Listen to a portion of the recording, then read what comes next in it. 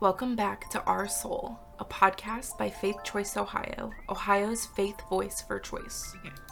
So we're recording on Ash Wednesday. We always seem to do fun things on different holidays, and Ash Wednesday is one of those days when we curiously always have something in the hopper every year. Kelly, you and I have been testifying at the State House on Ash Wednesdays. We have been hosting trainings on Ash Wednesdays. Ash Wednesdays of yesteryear. And this Ash Wednesday is the day after we heard the fantastic announcement that the Ohio Protect Abortion ballot initiative has gone forward with its initial step. The initial signatures necessary. There are going to be a lot of different names for this. Like, there's not a concrete name yet out, but the two organizations, the two groups that have come together around this are Protect Choice Ohio and Ohioans for Reproductive Freedom. Those two umbrella organizations merged late last week, came forward with the same ballot language and said, we are moving forward to protect abortion through ballot initiative in the state of Ohio. And we're sitting here on Ash Wednesday on the 22nd of February, the 21st of February, yesterday, those initial signatures, the first few thousand signatures that need to be gathered in a ballot initiative process were filed with the state. And now we go through a process of waiting. As anybody who has been through this process in Ohio remembers, in order to amend the Ohio Constitution, there have to be a number of steps to certify a ballot question to be on the ballot in November 2023. That's just a few months away.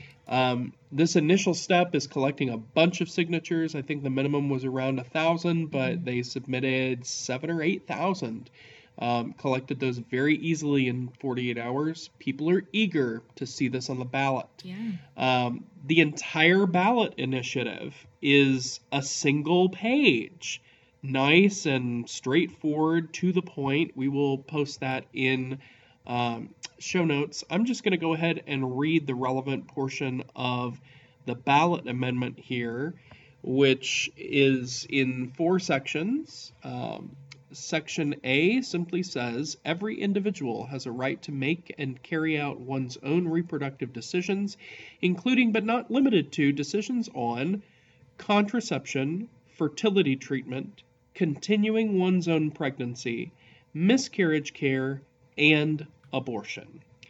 Section B just says the state shall not directly or indirectly burden, penalize, prohibit, interfere with, or discriminate against either an individual's voluntary exercise of this right or a person or entity that assists an individual in exercising this right.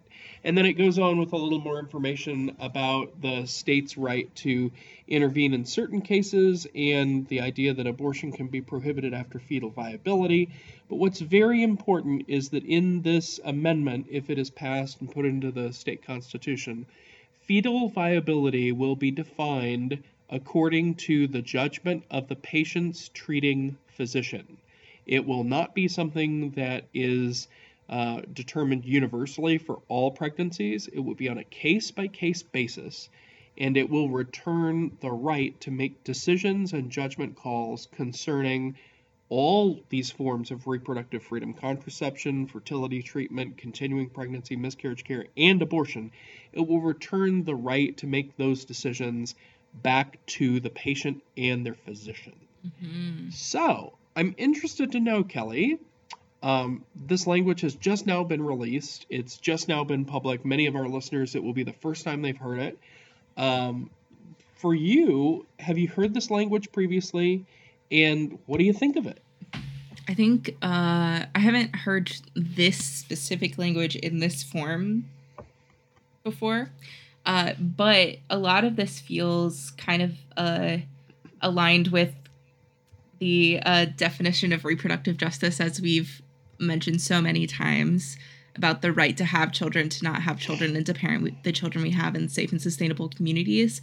And I think, like, when it comes to abortion justice, we often talk about that not having children part, but I like that this includes, you know, that fertility treatment and continuing one's own pregnancy. and all of those things. And I think, it's kind of, how do I say this? It's a little disheartening that we have to write this down like this. Like, the fact that we needed to do this, the fact that the people needed to do this is sad. But I'm glad that this is what we're going for. Like, this is what we're trying to make sure that our rights around reproductive health care are codified into law so that that can't be taken away.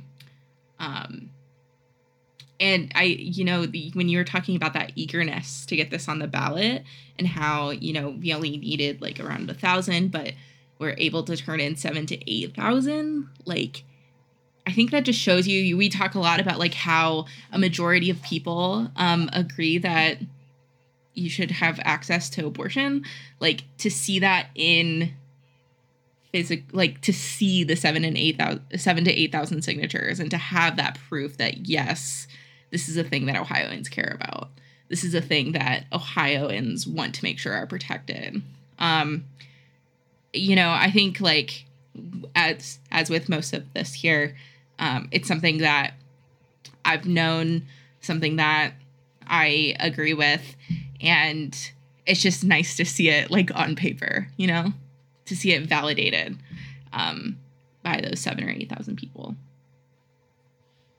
Yeah, and I think the dynamic for so long has been that we have not moved forward with a ballot initiative in the state, primarily because the question had been what ballot initiative, what dynamic around, protecting our rights do we need? And now we're in a place where we all recognize that there's at least a basic minimum that needs to be met, right?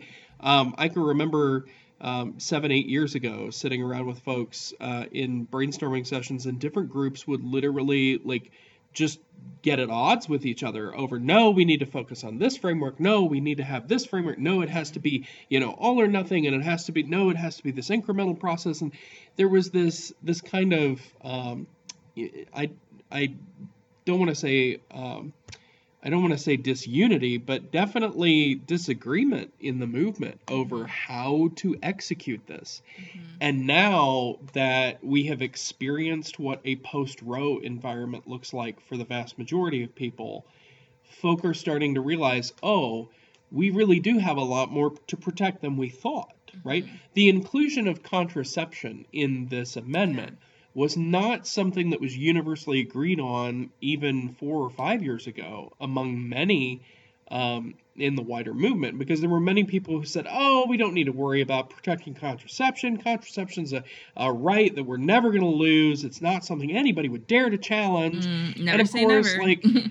Right, like those of us in communities that have consistently had trouble accessing contraceptive care, and accessing contraceptive care in relation to just education in schools, right? I mean, simply knowing about the options.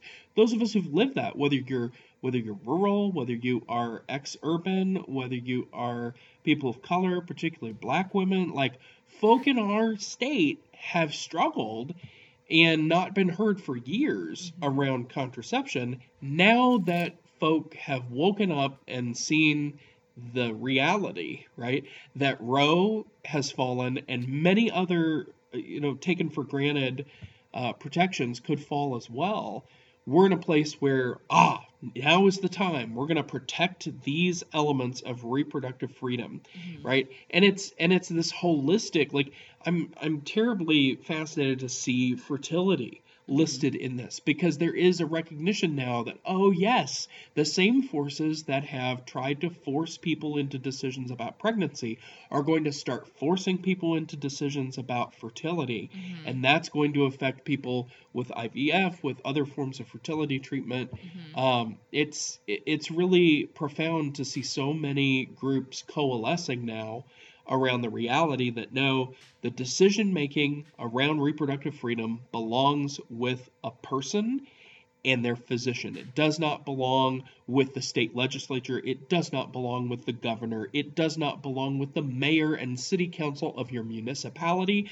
Please, if you're listening to this, that means you, Lebanon, Ohio, and Mason, Ohio, and anywhere else who considers the random idea of trying to regulate people's reproductive freedom at the city level, right? It does not belong with any of those people. It belongs with the patient. And I think it's beautiful that we have an amendment coming forward that recognizes that these decisions have to be made on a case-by-case basis. What does fetal viability mean if we divorce it from a true examination of the person's experience, right?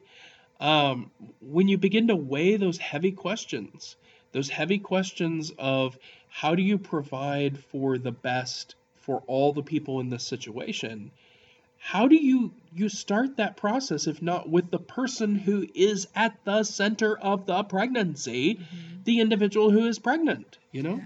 For so long in this state, we've taken it for granted that it's okay to center everybody except the pregnant person in their decision making. And now this amendment says not so.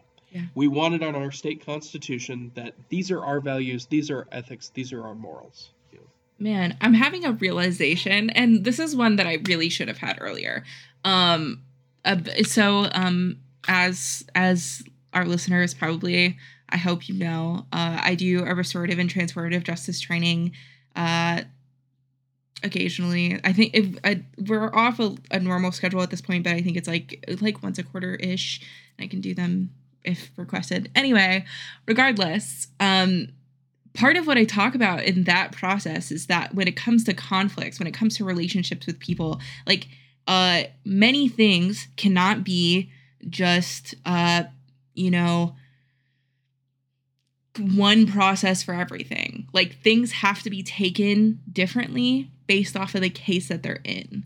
Like how you have, a conversation about domestic violence, how you have a conversation about theft, how you have a conversation about any kind of like conflict between people is really based off of the situation itself, the environment that situation is in, and the rights of those people. And like one thing that I've talked about like in my own personal case, for anybody who's come, talking about like my personal experience with sexual violence, is that I was removed from that. It became not the person who harmed me versus me, but the person who harmed me versus the state.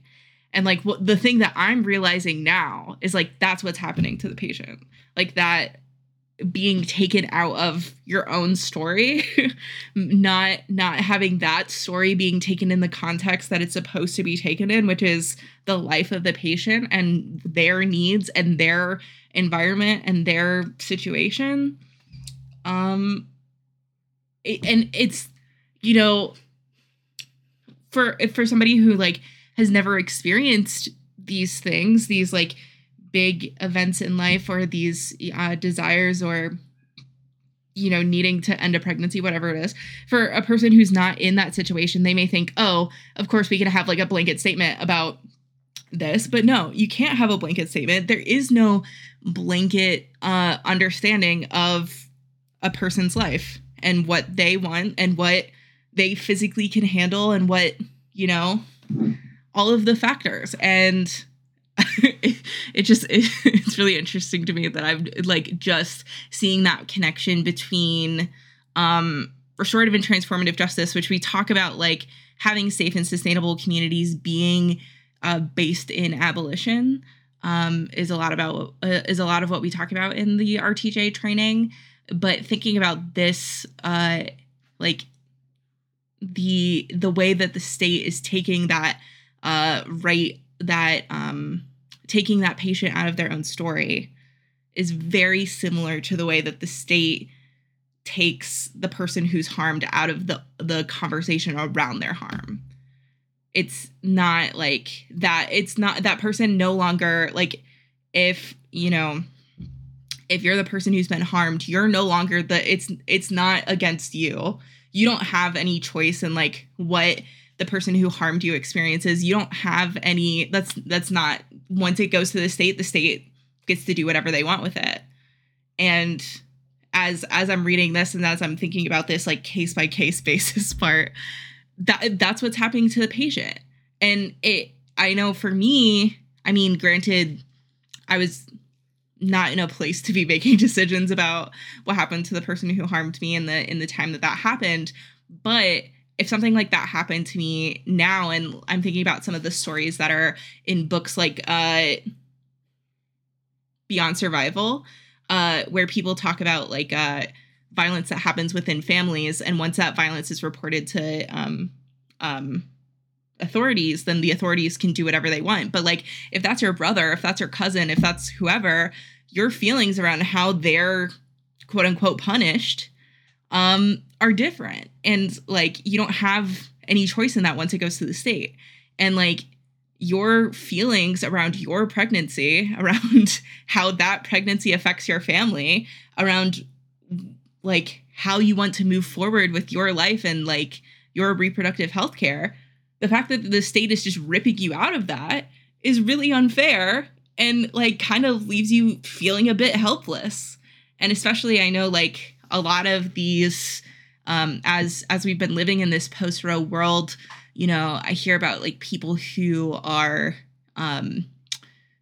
you know, trying to, that miscarriage care that's listed in this ballot amendment, that like people are afraid to get care after a miscarriage because they don't know what's going to happen to them legally. Like the fact that people are afraid to get care is absolutely unacceptable. And like those kinds of things, like it makes the patient feel helpless. It makes the patient feel afraid to care for themselves. And like, that shouldn't be happening. So I'm glad that those things are named, and I'm glad I'm seeing the light on this thing that I care so much and do trainings on. Well, you know, in several conversations over the years, I have heard Jesse Hill, who's one of our favorite lawyers. Mm-hmm. Jesse Hill, who is Associate Dean for Research and Faculty Development at the School of Law at Case Western. I've heard Jesse Hill use the phrase judicial paternalism, which I think is so, it speaks to what you've shared. You know, this idea that the court system comes in and paternalistically makes decisions for people, devoid of an empathetic connection to who that person is, what that person's situation and community life looks like.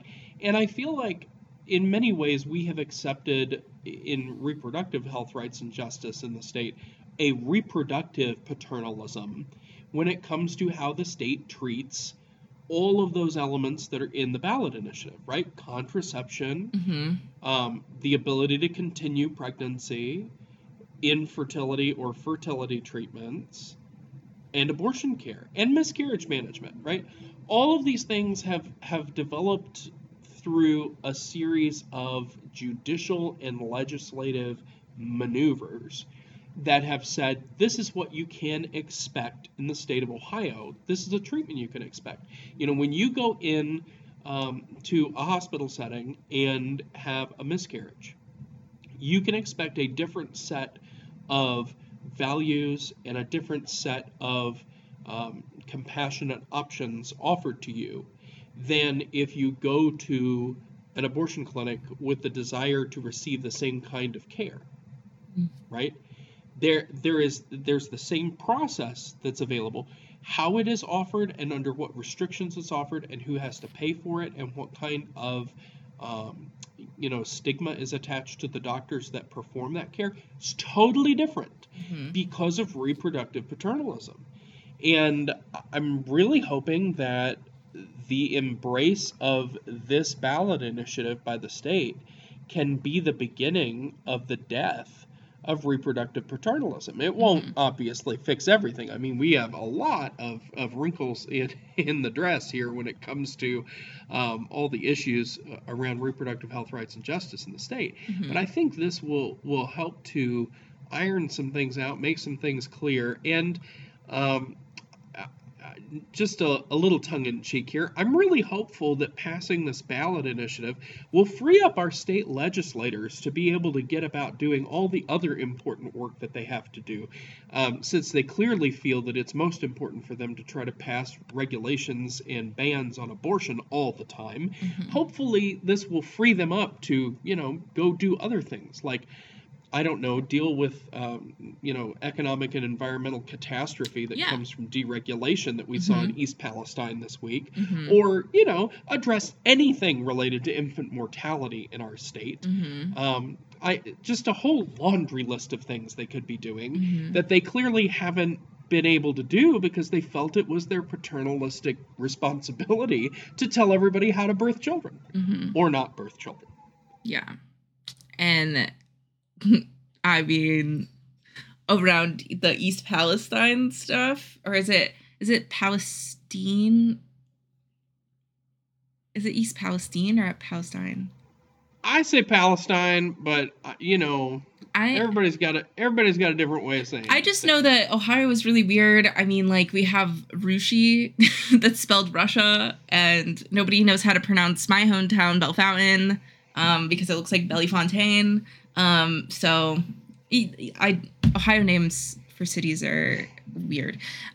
So I apologize if I have mispronounced this, but it is astonishing to me the way that we focus that state legislators focus so much, if we're talking about that paternalism, on cracking down on people having abortions, but not cracking down on, making sure that, like, regulation is in place so that when there are emergencies, people can know in time to, like, stop the emergencies and, like, stop thousands of fish from dying and the waterways being polluted. But that's just me. I would think that kind of thing would be, like, important. But yeah, let's just, stop adults from making decisions about themselves, or just people making decisions about their own lives. Yeah. Well, and today, as I sit here, a Christian pastor on one of the, arguably one of the higher holy days in our Christian year, the beginning of the Lenten season, I'm reminded of the passages that we read in our liturgy for the day, particularly passages from the Hebrew Bible, passages from Joel, the second chapter of Joel, and from the 58th chapter of Isaiah. Isaiah in particular, and, full confession, I've already been to 2 services today. I'm going to lead a third service this evening. I got ash on my forehead because that's what we do on Ash Wednesday. But that passage from Isaiah talks about an ethic. There's this question around, is this really the fast that I'm choosing? Right? Like, why are you engaging in this? Why are you doing these things and making these choices? And I'll read just a bit from Isaiah. Isaiah chapter 58, and beginning at verse 5. This is the question that gets offered. Is such the fast that I choose, a day to humble oneself? Is it to bow down the head like a bulrush and to lie in sackcloth and ashes? Will you call this a fast, a day acceptable to the Lord? Is not this the fast that I choose, to loose the bonds of injustice, to undo the thongs of the yoke, to let the oppressed go free, and to break every yoke? Is it not to share your bread with the hungry, and bring the homeless poor into your house, when you see the naked to cover them, and not to hide yourself from your own kin? This is just a central portion of that reading, and the reading goes on to speak about, if you do these things, if you do all these things that are being spoken of as the fast that is chosen by God, the real fast of positively embracing the community. If you do these things, your light will shine forth, right? And I wonder, of our legislators, the vast majority of our anti-abortion legislators in Ohio claim to be Christian. And they claim a Christianity that is more interested in prohibiting abortion than it is helping anybody do anything positive for any child in this community. That there is a sense of purity by the absence of doing the one thing that we have decided we don't like, right? They're not positively engaging in ways that are really building up this community, because we have a lot of work to do if we want to, shine forth like the light in darkness. I mean, good Lord, you look at those pictures from, the disaster in East Palestine and Palestine, however you want to say it. It really looks apocalyptic, right? And long after that cloud of toxic, flaming, material was gone from that community, they're going to be left with consequences for generations in that place. We are going to be left for generations with consequences from people refusing to care for the needy, to feed the hungry, to clothe the naked, to care for the poor, right? All of these things that we're supposed to be doing, and instead they've taken it upon themselves to try to be more and more invasive in the lives of birthing people, right? It's just absolutely astronomical, the contrast there. And I think for those of us entering a Lenten season, Lent is about examination. It's primarily about, taking a look at how's that going for you. And I think as a state, we have to ask ourselves, okay, we've had 35, almost 40 years of anti-abortion politicians pushing their agenda on the people of this state. How's that going for us, right? Our youth and young adults are leaving this state at record numbers, so much so we're not even maintaining our population in relation to the rest of the United States. People are filing out of Ohio, right? We've lost a congressional seat over it, right? We are at a position where we have worse health outcomes across many, many demographics than we did even, 5, 10, 15 years ago. Infant mortality is at unacceptably high rates in this state. And the idea that we are paying tremendous amounts out of state coffers for programs at these fake clinics, these fake crisis pregnancy centers that don't work, that don't supply anybody with any demonstrable benefit, and yet we keep funding them with state tax dollars that could be going to all of these other needful resource-based, causes, these means-tested programs that we know work. It's sinful, It is really a problem. So as we enter the Lenten season, I think we have to examine ourselves in the state and say, it ain't working, right? We have a lot more work to do. This ballot initiative, it's the first step, but my, we have much more work to do once we get this passed. Yeah. Right? And I think what this has also shown to us, as we're looking at ourselves, as we're examining the picture of where we are and how this is working for us, I think what we've come to is we can't trust these anti-abortion lawmakers. We can't trust our own state to take care of us. That's why so many people have been leaving. That's why the health outcomes are much lower. That's why I always say that Ohio is the bad place. And if we're going to make Ohio a good place, then it has to be in the hands of the people. That's just that. We have to show up for each other. And I think this is just the first step in doing that. And the first step in making Ohio just a little bit better. But that's all we got for this week. We will be back in 2 weeks, and, take care. Thank you for listening to this episode of Our Soul.